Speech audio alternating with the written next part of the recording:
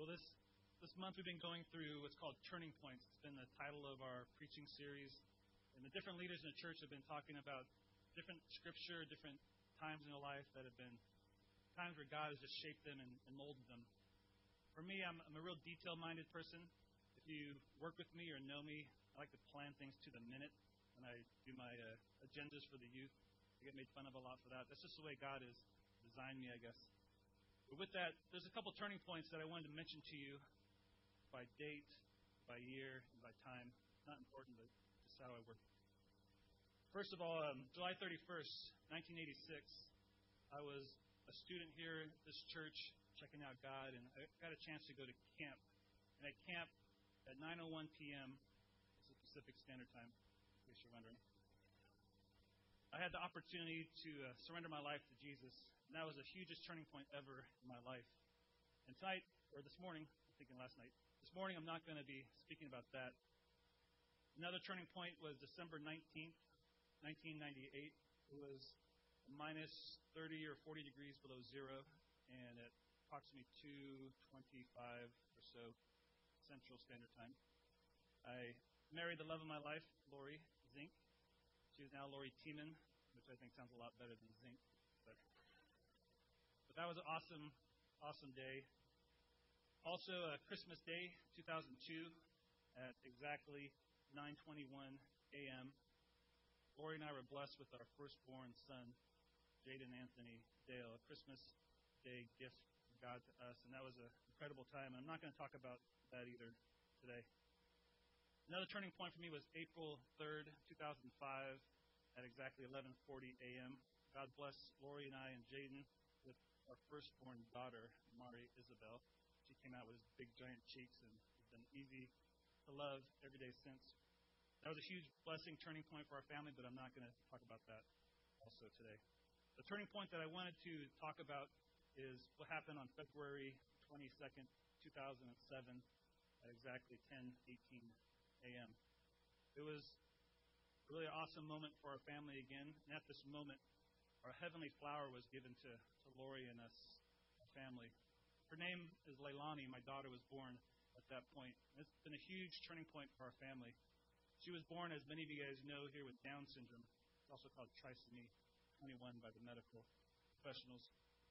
But we knew early on in our pregnancy that there was a good chance that she may have Down syndrome. They said about 50-50 chance at about 5 months when they had all these ultrasound tests on Leilani, that we knew that could be a possibility she'd be born with Down syndrome. So right away, I went to the library, I got books, I got medical journals on Down syndrome, I got videos, DVDs, and was just immersing myself in information about how to prepare for having a child with Down syndrome.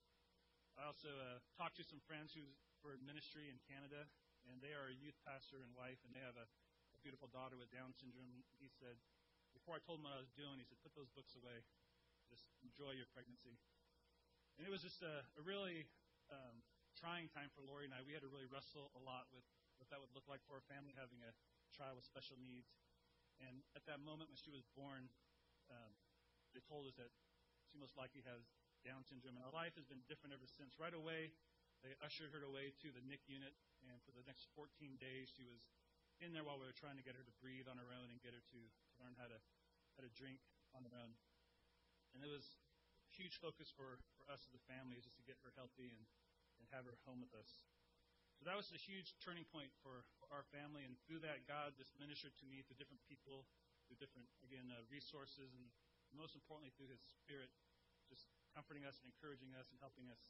There's a passage in Psalm 139, which I'm going to be speaking of this morning, that gave me a lot of encouragement and continues to give me encouragement. And I feel it's an important word for our church this day. The main point of this sermon, if you have your notes, it says, made by God. And that's my main point, is that we are made by God, and because of that, we are of great value to God, and also we should take great value in those around us who are also made by God. You see, I was working with youth. I've had a chance to work with youth here since 1987 when I first became a volunteer. And I've seen a lot of students over the years just really struggle with their identity, who they are. And I've seen students who are getting these messages from society, from media, that they need to look and act a certain way in order to be accepted or to feel good about themselves. They get it from magazines, from the internet, from the music they listen to, especially from their peers who are telling them to act and look a certain way. The problem is that a lot of students are really striving for that, and they're falling short and having difficulties because of it. It's not based on biblical principles, this message from society, but it's based on humanistic thinking and how to take care of me, myself, and I. I've seen a lot of students, especially recently, to struggle with depression, struggle with the struggles of insecurity, low self-image, and just a lot of despair because they're not able to keep up with what the world is telling them they need to look and be like. And for me, when I was in junior high, I was raised in a broken home. My father raised my sister and I by himself, and we had a lot of struggles, especially in junior high years. He got remarried for the third time when I was in junior high. And during that time, I was looking for acceptance and trying to feel good about myself, and I started to get tempted with different things my peers were really pushing on me. I experimented with drugs and alcohol in junior high and messing around with the opposite sex, just getting in trouble with the law. I was shoplifting, vandalizing, just doing a lot of things to fit in and be accepted by those around me. And it got really bad because I wanted to become a breakdancer. That's how low I turned in junior high. Back then, there was breakdancers and there was rockers. They call them breakers and the rockers. And I was aligning myself with the breakers. I started wearing these baggy pants that were pleated all the way around, front to back. I wore these TI sweatsuits that were silk. You could spin faster on the cardboard or linoleum. I started beatboxing, making music with my mouth and rapping and doing all this stuff to try to fit in and be accepted by those around me. And probably the lowest I got in junior high was the day I got my perm. I had pretty straight hair, and to look like my cool friends who had the pumped back wavy hair. Some of them had perms too. I got this fat perm. And I got a picture because one of our church photographers, Priscilla Limios, took this. That's me, the taller gentleman on the left. And Jimmy Limios, if you guys have been around the church, is the guy on the right with a nice polyester suit. So that was me in junior high. I feel like it's an important word, again, because I know definitely I struggled with identity, self-image, trying to fit in. I know college students within our church are struggling with a sense of identity, figuring out the vocational skills they need to develop, what college they need to go to, who they're going to potentially marry one day, and also just the whole dichotomy of breaking away from your parents' oversight and authority they've had for the last 18-plus years. I feel for adults, too, that we struggle with a sense of identity and keeping up with the Joneses, as they say, trying to live in a certain neighborhood, drive a certain car, have certain things to make ourselves look and feel good, be accepted. I know it doesn't stop there, but we have children that we're trying to raise and be successful, and that's a lot of our identity is in our children or our grandchildren or having a secure retirement. There's a lot that we base our lives on and try to make ourselves to be a successful person in the world's eyes. And all this, the question I have is, where is all-knowing God who is ever-present, perfectly creative, purposefully sovereign in our lives? And that's what I want to look at in this passage that follows. I feel often we base our identity on the things that we can make ourselves to be, things that we could do, the way we act, the way we look.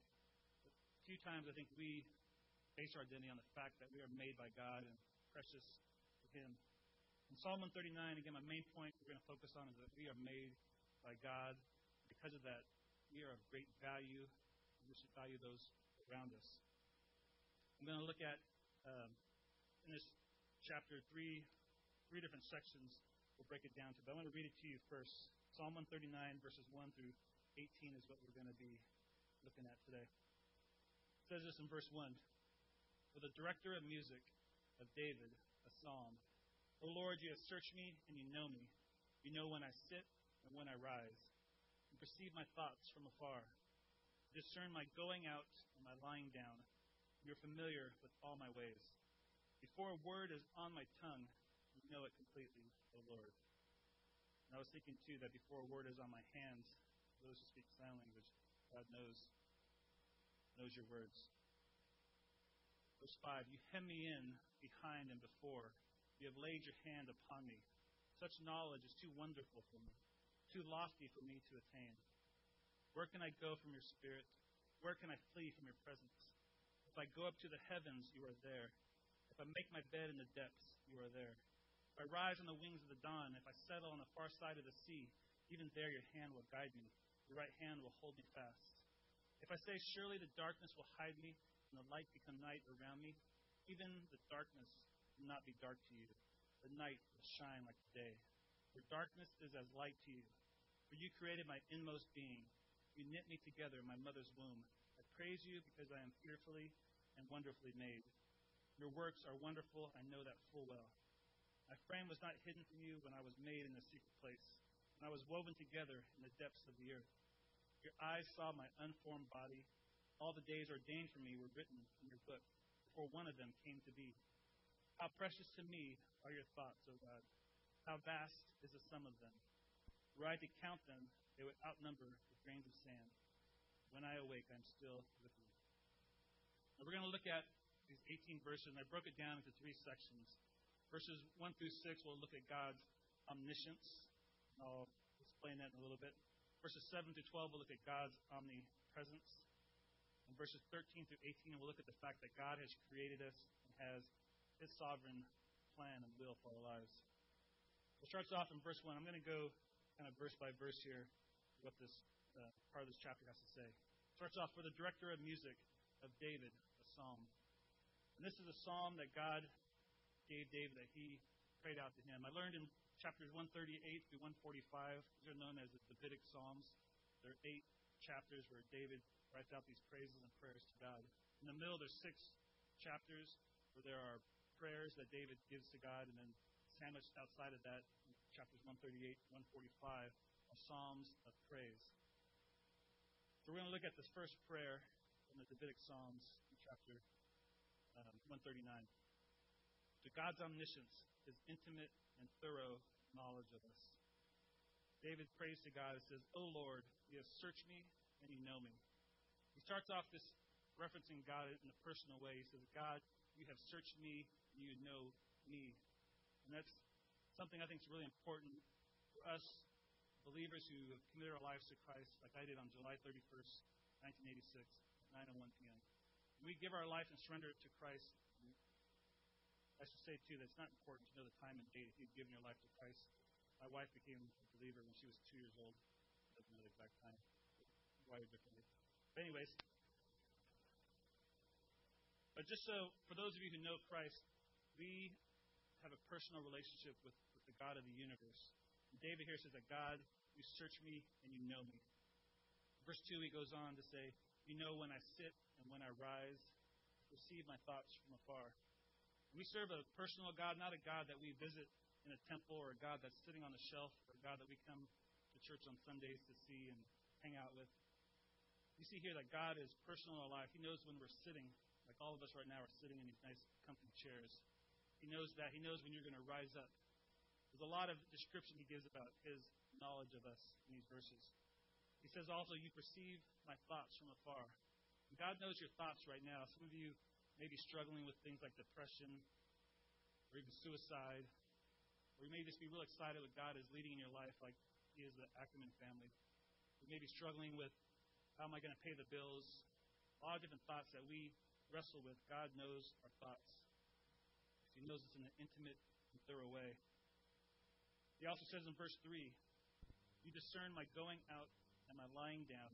You're familiar with all my ways. Whether we're sitting or we're rising, whether we're laying down or going out, God knows intimately and thoroughly what our ways are all about. Then he says this verse in verse 4, which is kind of a scary verse for me. It's talking about our words. It says, he knows, let's read it. Before a word is on my tongue, you know it completely, O Lord. And I say it's kind of scary because I know for me, I've been blessed, like I said, with a wonderful wife, and I know often my words to her aren't what they need to be. I could be short with her. I could be discouraging at times, and I regret that. And I know that God is working on me in that, but I know at the same time, God knows my heart and my thoughts and my words before I even say it. He also knows when we build people up, when we're verbally praising God and sharing about God to others. He's aware of our voice, our thoughts, our actions. It says in verse 5 that you hem me in behind and before. You have laid your hand upon me. And I kind of picture like this building has these walls surrounding all of us right now, has these beams that are here structurally to help protect us. And I visualize God also is surrounded each one of us here, and as He knows us intimately before, behind, all around us. And I picture also a child with their parents crossing a busy street. And I live near the Suisun library, and oftentimes I'll take kids from the neighborhood and my kids to the library. And it's a pretty fast street on Pintail that the cars go by, and they have the button you have to press to get the lights working. I know when I'm there with kids that I'm responsible for, I'm watching the traffic, I'm watching behind them, in front of them, and I'm guiding them by the hand across the street. And that's how I picture God and His knowledge of us, that He is circled around us, cares for us, and knows our ways, and He's going to guide us by His hand, like David mentioned too. Verse 6, David says, "Such knowledge is too wonderful for me, too lofty for me to attain." David basically, I don't understand it. I can't understand how the God of the universe is so intimately knowledgeable about all my ways. It's overwhelming for Him. It's too lofty for Him to attain. Next, we're going to look at God's omnipresence. We've seen God's knowledge, that He's intimately and thoroughly involved in us. And I want to look at the next several verses, 7 through 12, and look at God's omnipresence, His thorough and intimate presence in our lives. Verse 7 says, "Where can I go from your spirit? Where can I flee from your presence?" This is a rhetorical question, and I had a Bible study on Tuesday with some high school guys, and we were going through this passage together, and I asked them, "What's a rhetorical question?" One of the guys blurted out, "It's a duh question." So the duh answer here is nowhere. Nowhere can we go from the Spirit. Nowhere can we flee from His presence, because point blank, God is everywhere. He gives us some vertical extremes and then some horizontal extremes, David in his prayer. He says, "If I go up to the heavens, you are there. If I make my bed in the depths, you are there." So vertically, from the loftiest regions of heaven to the lowest imaginable depths, God is present. Verse 9 says, "If I rise on the wings of the dawn, if I settle on the far side of the sea," later on he says, "Your hand will guide me, hold me fast." But horizontally, God is at the extremes, where the light first crests our sight to where the seas go in the opposite direction. East and west, north and south, God is present. And then he says in verse 10, "Even there your hand will guide me, your right hand will hold me fast." We cannot go anywhere where God is not leading us. We can't outrun Him. His hand is there to hold us by His power, by His mercy, and by His wisdom. Right? I like going to Yosemite National Park, and I have a kind of a family history there. My dad, his father, was a scientist, and he ended up working in Yosemite when he was a younger man. My grandmother worked for Ansel Adams there at Yosemite, and together they met there, got married at Yosemite, and on their little wedding card they had a picture of a bug. My grandfather was a scientist, entomologist. There's actually a bug called the Temini. Side note. But anyways, look it up, National Geographic. Anyways, so Yosemite's been huge for my family. My grandparents met, were married there, worked there, lived there. Then my parents, my mom and dad, when they got married, they went to Yosemite for their honeymoon. And then when Lori and I were dating, I was courting her and just really seriously seeking the Lord if we were meant to be married together. And we went to Yosemite, the two of us. We left, it was in the spring of 1998. I don't know the exact date, but no, we left about 4 in the morning. It was a day trip to Yosemite and back. We got to Yosemite and went on some hikes and just had a really awesome time together, and just really felt a confirmation from God that He was leading us to commit our lives to marriage together at Yosemite. And so, being the romantic guy that I am, I soon after that got a ring, and I took Lori back with my good friend Irv here, and also one of Lori's best friends from Canada who was visiting. We went to a place called Vernal Falls. It was the week before Lori and I had gone to this waterfall, and it was beautiful. We got soaking wet, hiking up to the top, and the top we dried off, and had this awesome time together. So I planned to go there again in the spring, and when I went there, it was really cold and overcast. And we got to the top, Irv was the only one that knew I had the ring, and myself. The girls were clueless, so I say. But we got to the top, and then I found this cool spot on this rock, and I proposed to her, and Irv was trying to keep Lori's girlfriend away so she wouldn't see what was going on. And finally, we came back, and Lori flashed this huge rock. Not that huge. I remember Irv just started screaming. He's like, "Ah!" were there hanging out, just dressing the top. And it was just really an awesome moment for us to share that. And so ever since then, we have gone to Yosemite as a family. Every spring, we try to go there and kind of retrace the steps up this hike. And if you've ever been to the top of Vernal Falls, it's a pretty short hike overall, but it's pretty intense at places where you have to climb these steps. Lori likes to count each step as she walks up and down them. There's over 600 steps that she's counted to get to the top. In the springtime when we've gone, a lot of times there's a lot of snow runoff that's melting, and the Merced River is just flying down. It's really pretty, but when you hike up certain parts, there's water just going down each step as you're hiking up the steps. And as my son Jaden was a newborn, we had him in a little baby Bjorn tight. I walked real carefully up to the top. When he got too big, we put him on our back. Then finally, we had to start having him hike himself up. There's parts on the hike where if you were to take a step off these steps, you would just go tumbling into the river, and it'd be really bad. And actually, up top, when you get to the top, there's this railing. It's just like a railing here and another railing here.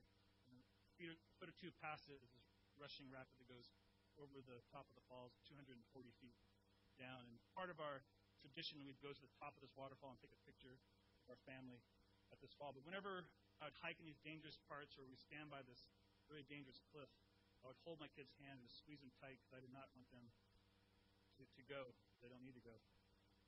And to me, it's kind of a picture of what God is like for us. A lot of us are going through different times of life where we're just cruising along the rapids and things are going good. We're enjoying the scenery. And other times we're struggling to get up the mountain. Other times we're standing at the top, just exhausted. And God holds our hand and holds us tight. He's intimately and thoroughly present and knowledgeable of our life. It goes on in verse 11. He says, If I say, in quotes, surely the darkness will hide me, and the light become night around me. And I know, for me, in darkness, as I've grown up and now an old guy, I struggle sometimes in the darkness. I feel that there's no one watching me or no one around me. When I was a kid, I used to, like I said, vandalize. I used to go to the school and do bad things to the building and other things in the dark because I feel like no one's going to see me. I can get away with this. And I know there's people who feel that somehow God is not present when it's dark. You can get away with stuff because no one else sees you. I know there's people who struggle with things at night with the opposite sex being where you shouldn't be. But the Bible college I went to where Chris is going, the old president, who's not there anymore, would say nothing good happens after midnight. He's addressing all college students. And so a lot of times at night, bad things happen, and we think that God is not there. But here in verse 12, it says, even the darkness will not be dark to you. The night will shine like the day. Darkness is as light to you. So whether we are sitting, rising, whether we're laying down or going out, God knows our thoughts. He knows our words. Whether it's dark or light, He sees all and knows all. He is present in all times. Verse 13, we're going to look at now how God has created us, how He has a plan for our life. Verse 13 says, For you created my inmost being. You knit me together in my mother's womb. David is describing this intimacy between God and him in the womb, where God was knitting him together and fashioning him. Unborn in darkness, God was knitting him together in a wonderful way. We see the next passage, verse 14 says, I praise you because I am fearfully and wonderfully made. Your works are wonderful. I know that full well. And I think often we praise God for things that we see, things that He is doing in our life. And that's a really good thing to do, praise God for what we see and what He's doing. I like here how David in his prayer praises God for what's being done in the dark, in the unknown, in the secret place in the womb. Praises God for the hidden things. And I know a lot of us struggle with why has God allowed me to be the way I am? Why has God allowed these situations to happen to my life? We struggle on a lot of things that we see that happen to us, but very few times do we get rooted and really have a foundation that Christ, through God, has made us in a fearful, wonderful way. I know for Lori and I, our daughter Leilani has what's called low muscle tone. As a person with Down syndrome, they're born with, they call it like floppy baby when they're born. They're really hard to move around and develop on their own, so they need a lot of extra help. For those 14 days that she was in the NICU unit, we had to really work with her and teach her how to drink and how to breathe and all these things. And And when she got home, we started soon after that with therapies. This past year, she's been a part of speech therapy. She goes to Davis twice a week to learn how to eat, drink, and speak. She goes also to occupational therapy in our home. She has physical therapies as she goes to a place here in Fairfield. She's part of a group in Vacaville every week that she goes to meet with other kids with Down syndrome and other families. And we also have a caseworker that comes to our home once a week to help Leilani develop physically and mentally. And it's been just a real awesome thing for Laura and I to see how God has made our bodies to typically work. For Leilani to sit up, we have to teach her how to put her hand down, to lean back and move up, to eat with work with the muscles in her mouth. Where most of us who are typically developing, that comes naturally for us. And it's been awesome for me to see how God has just made the human body in a fearful, wonderful way. C.H. Spurgeon gives this quote about the anatomy, how awesome it is. He says, "Who can gaze even upon a model of our anatomy without wonder and awe? Who could dissect a portion of the human frame without marveling at its delicacy and trembling at its frailty?" David knew this very well, that God had fearfully and wonderfully made him, and he says that his works are wonderful, all of his works. And I think for us, we should recognize and revel and be excited that God has fearfully, wonderfully made us and those sitting next to you, those in this building, and those that we are going to see and touch in our lives. Verse 15 says, "My frame was not hidden from you when I was made in the secret place, when I was woven together in the depths of the earth." Many great artists, when they're working on their masterpieces, they'll take a canvas, they'll take a stone or clay, and they'll form this creation that they want to display to other people. They'll do that privately, and when they're ready to display it to others, they'll have a show or present it to their friends and pull back the curtain, lift the veil, and there's their finished product. And that's what I see in God. And He works on us in the womb. He does it privately, secretly, in a private place, unborn in darkness. And at birth, we see this perfect creation of God. I know for me, I've been blessed to see my 3 children born and see them take their first breath. And this is an incredible opportunity just to see life start, God's creation start.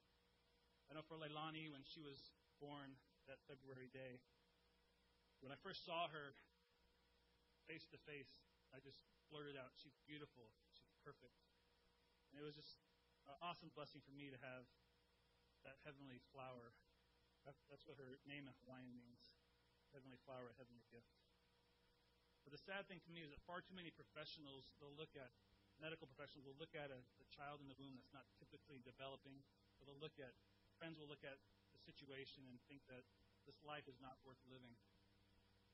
For me, I had an opportunity 2 weeks ago to National Down Syndrome Congress Conference in Sacramento. They have one every year at different parts of the world. Last year was in Boston. This year is in Sacramento. Next year is in Florida. It was our first opportunity to go to such a conference. And while we're at this conference, we were just really blessed and encouraged by the information that we got. There was several hundred adults and children with Down syndrome there and their parents. There was what they call self-advocates, adults with Down syndrome who were speaking to us. There's one guy who has his degree from a university as a BA, a certified trainer at this club. He works at a law firm. It was just real inspiring for us to see these adults who've achieved much in their life. There's another couple that came and shared about their marriage that's coming up and how they're going to live together in Texas. And it was just a real encouraging time for us as having a young child to see these adults, these families who are real successful in the way they've raised their kids and the impact they're making. There's another lady who shared with us how she had swam the English Channel on a relay team. She's a lady with Down syndrome. And then she swam to Alcatraz, and she swam Alcatraz and back. 14 times she's done that swim. And then most recently, she swam across Lake Tahoe from the Nevada side to California side. And it was just really uplifting for us to see these people with special needs and disabilities being able to achieve a lot. We also learned good information from therapists who were working with people with Down syndrome. But probably the coolest thing for my family was we brought Leilani, who is 2.5 years old. She's about maybe this tall. And when she was there at the conference, she's learned how to walk for about 4 or 5 months now. And she has this newfound independence. Leilani just loves to venture out. And I know last Sunday I was here and I lost her. She went down, was heading to the nursery. But she's just a real spunky, independent, spirited girl. And at this conference, there was, like I said, hundreds of people with Down syndrome there, but a lot of people were really drawn to her.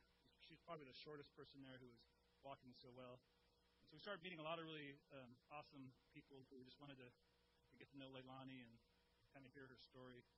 And one such engagement, I met this lady in a hallway. She was just walking by and saw Leilani cruising by and stopped and started talking to her and talked to us. And later that night, I saw her again at this banquet. They have this dance that happens each night of the banquet where there's, again, a couple hundred people with Down syndrome just dancing and having a good time, and adults there who don't have Down syndrome are dancing and having a lot of fun. There's 3 different dance floors at this banquet. There was Michael Jackson blaring in the background when I walked in, and the DJ, his name was Rockin' Pete. He was this guy with Down syndrome, and he was just mixing it, had his little computer there and just doing some cool stuff. And his nickname was the Demon of Rock and Roll. I'm not really sure why they call him that, but it's a cool name, I guess. But it was a really, really fun environment. Another lady said she loves going to this dance. There's so much joy in that room. People just letting loose, having a good time without any inhibition. And as we were there, I caught eyes with that lady who I met in the hallway. And she, when I met her earlier, I told her that I was a pastor.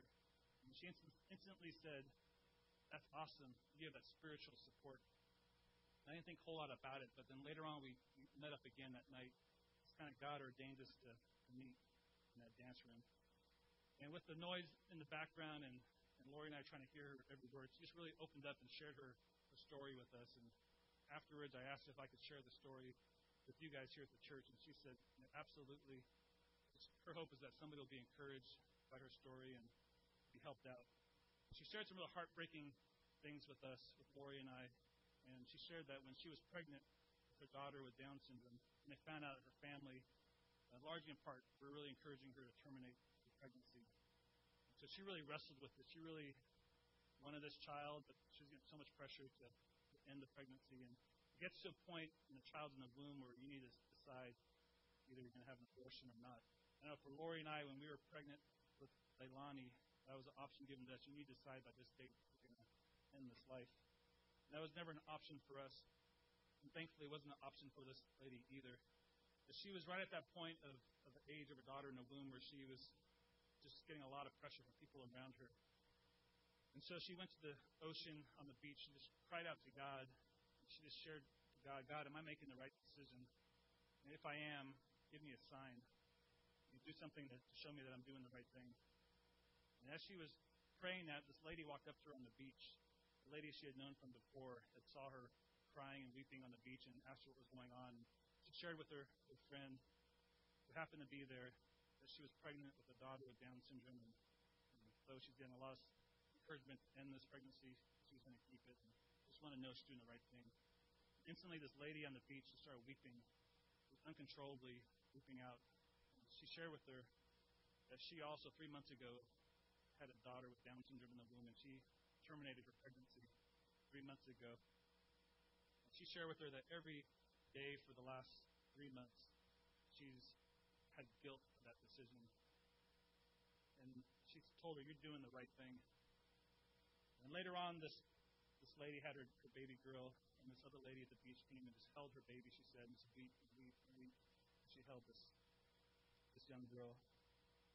It didn't get easier for this newborn mom. She shared with us that when she would take her daughter who was newborn to church, she started being shunned by those around her who would bring her to the church. And she said it got really bad, where people would turn around when her daughter would make noises and give her really evil looks. And so she ended up talking to the pastor of the church and just telling her about this situation that was happening with his people in the church. And what he said to her was that maybe you should stop bringing your child to church. And it was just really hard for Lori and I to hear that. And for us, we're really well supported here at this church. A lot of people have prayed for us through the pregnancy, through the times since she's been born. People have come to our house, help babysit, and do a lot. It's been just a huge blessing having Leilani in her life. And this lady asked me, she said, "Tony, please pray for me that I can find a church, that I can get that support that I need." And so But we've corresponded through emails. And I encourage you to pray for that lady family. For me, I just can't imagine not having Leilani in my life, not having her a part of this church. And it's been exciting for me just to see how God has used her to bring a lot of joy to my life, to our family, to a lot of people. One thing that is good news for us is that God doesn't stop working on us. He's created us in the womb, but daily through His Word, through His Spirit, through His people, He's continuing shaping us and molding us outside the womb. And when Christ comes to take us home, that'll be when it all stops and we'll just be able to worship Him face to face. Verse 16, He says, "Your eyes saw my unformed body. All the days ordained for me were written in your book before one of them came to be." God has ordained all of our bodies before we were born in a perfectly planned and ordained way. Our limbs, our form, our mental faculties, our physical abilities, all of them predestined by God before we were born, and nothing is a surprise to God. He has ordained them to be that way before they even came to be. He is in control of all things. We've seen that God knows us intimately and thoroughly. We see that He's present in our life. We see that He has thoroughly, intimately made us. In verse 17, David prays to God, "How precious to me are your thoughts, O God. How vast is the sum." It's interesting that David is not alarmed and uneasy that God knows all this stuff about him. He knows all the junk that David has done. He's done all the bad stuff. But he's not alarmed. He says, "It's precious to me, your thoughts, O God." I think for us too, if we could think about how God has thought about us before the creation of this world, how He's formed us together and knit us together and thought about us in the womb, and how He's thought about us each day up until now, and is thinking about us right now, and thinking about us until the day of redemption when Christ comes back to us, I think we would be overwhelmed too and just say, how vast is the sum of your thoughts for me. Verse 18, we'll finish off. It says, were I to count them, they would outnumber the grains of sand. When I awake, I'm still with you. I had a chance to go to the beach, to Simpson Beach, with some high school students this summer, and when I go to the beach, I think about verses like this. I don't know if you've ever tried to grab a handful of sand and count each little grain in your hand. If you're to be able to do that and multiply that by all the handfuls of sand on that beach, and think about all the beaches in California, then all the beaches in North America, and all the continents, and think about the sand that's underneath the water that hits those beaches, the sand that's in the lakes and the streams. That's a lot of sand grains. And each of those are represented by God's thoughts for you and me. We are made in a fearful, wonderful way. We are of great value. We should value those around us. I've been here at Parkway Community Church since 1986 when I got saved. And since that point, I've never seen a time like God has right now in our church. I feel we're at a turning point in a lot of ways here at Parkway. I've seen a lot of cultures come together in the last year or two. I've seen, amazingly, God bring people from our Down syndrome group here to church and check things out. I'm excited about that, just to be able to partner and fellowship with other families with special needs children. We're seeing God bless us with those from the deaf community who bless us here, being able to minister with them side by side. And they've taught me a lot of sign language. I know about maybe 15, 20 words. My daughter knows over 60, Leilani. It's been awesome for me to be able to worship with them and to see God use them. They are needed in this church. I've seen the Spanish-speaking people of our community start coming to our church. Just last Friday, I was asked to do a quinceañera. That's a new word for me, so I'm still learning how to build a hard thing. But it was a really awesome opportunity for Paulina Polk and I. We had a service here in a church for a young lady who I first met when she was probably about 6 years old. We took her to a Giants baseball game. She was attending our tutoring center. And then over the years, she's been in and out of the church and has gotten connected with a cousin who goes here, who goes to the tutoring center as well. I've seen her in a junior high group and a high school group, and then she asked me several months ago to help lead the quinceañera. But it was a really awesome time for Pauline and I. We were able to just pray scripture over this young lady and to pray for her and her family who are trying to lead her in a godly way. A lot of people who came into this church were the first time entering a non-Catholic church, and they were just really blown away by us having a service for her. daughter. And we got to invite several of them to an upcoming service that you may not be aware of, but in a couple months we hope to start a Spanish-speaking service here in the church. Paulina and Jake Polk leading that. And so it was just a real encouraging sight for me to see about 60 Spanish-speaking people here in this church worshiping God together and praising Him. And I was the minority, being all my prayers and words are being translated. And it was just a really awesome picture for me to see in this church people from different languages, different cultures coming together. I also seen a lot of young people from the neighborhood, from apartments, from the Blast and Tutoring Center, Monday night activities, Blast and Stomp at Val leads. We've had kids from our neighborhoods and your neighborhoods come to the church here and get exposed to God. Also do Vacation Bible School, these camps. We've seen God do amazing work, and God's bringing lots of different people from different backgrounds to the church at this time. I'm also excited about Sam's Club. I don't know if you guys have seen that on your bulletin. It's not the place you get free samples in Vacaville, but they're starting a seniors adult ministry here at this church next month. And all my years I've been here, I've never seen a group like this. So I'm excited because I used to play pinochle with some elderly people in our church, and they would work me over. But I love playing games, and they're going to be here every Tuesday. It says you have to be 55 to 100, so if you're over 100, you can't come. Just the other age group. So they'll probably let you in if you're over 100 here. But I'm excited. God is bringing this group to fruition. He's bringing people from our community together, old and young, people from the military whose families are getting deployed and who's being here for a short time are coming to our church, and we're able to just together worship God. And that's why God has created us, to worship Him, to glorify Him. I wanted to end off with a little slideshow. Last Sunday I was here with Chris Milani taking some pictures of some of you. I just want, as we see these slides, to just praise God for how He has fearfully and wonderfully made each one that we see up here. Also, as He has fearfully and wonderfully made you and those around you. And my hope is that Parkway would not be known as a church that has good teaching only, a church that loves all people, all types, because God has created us all, again, in a fearful, wonderful way. So I'm going to pray for us. Let's see a slideshow and finish off with some worship. Let's bow your heads and pray with me, please.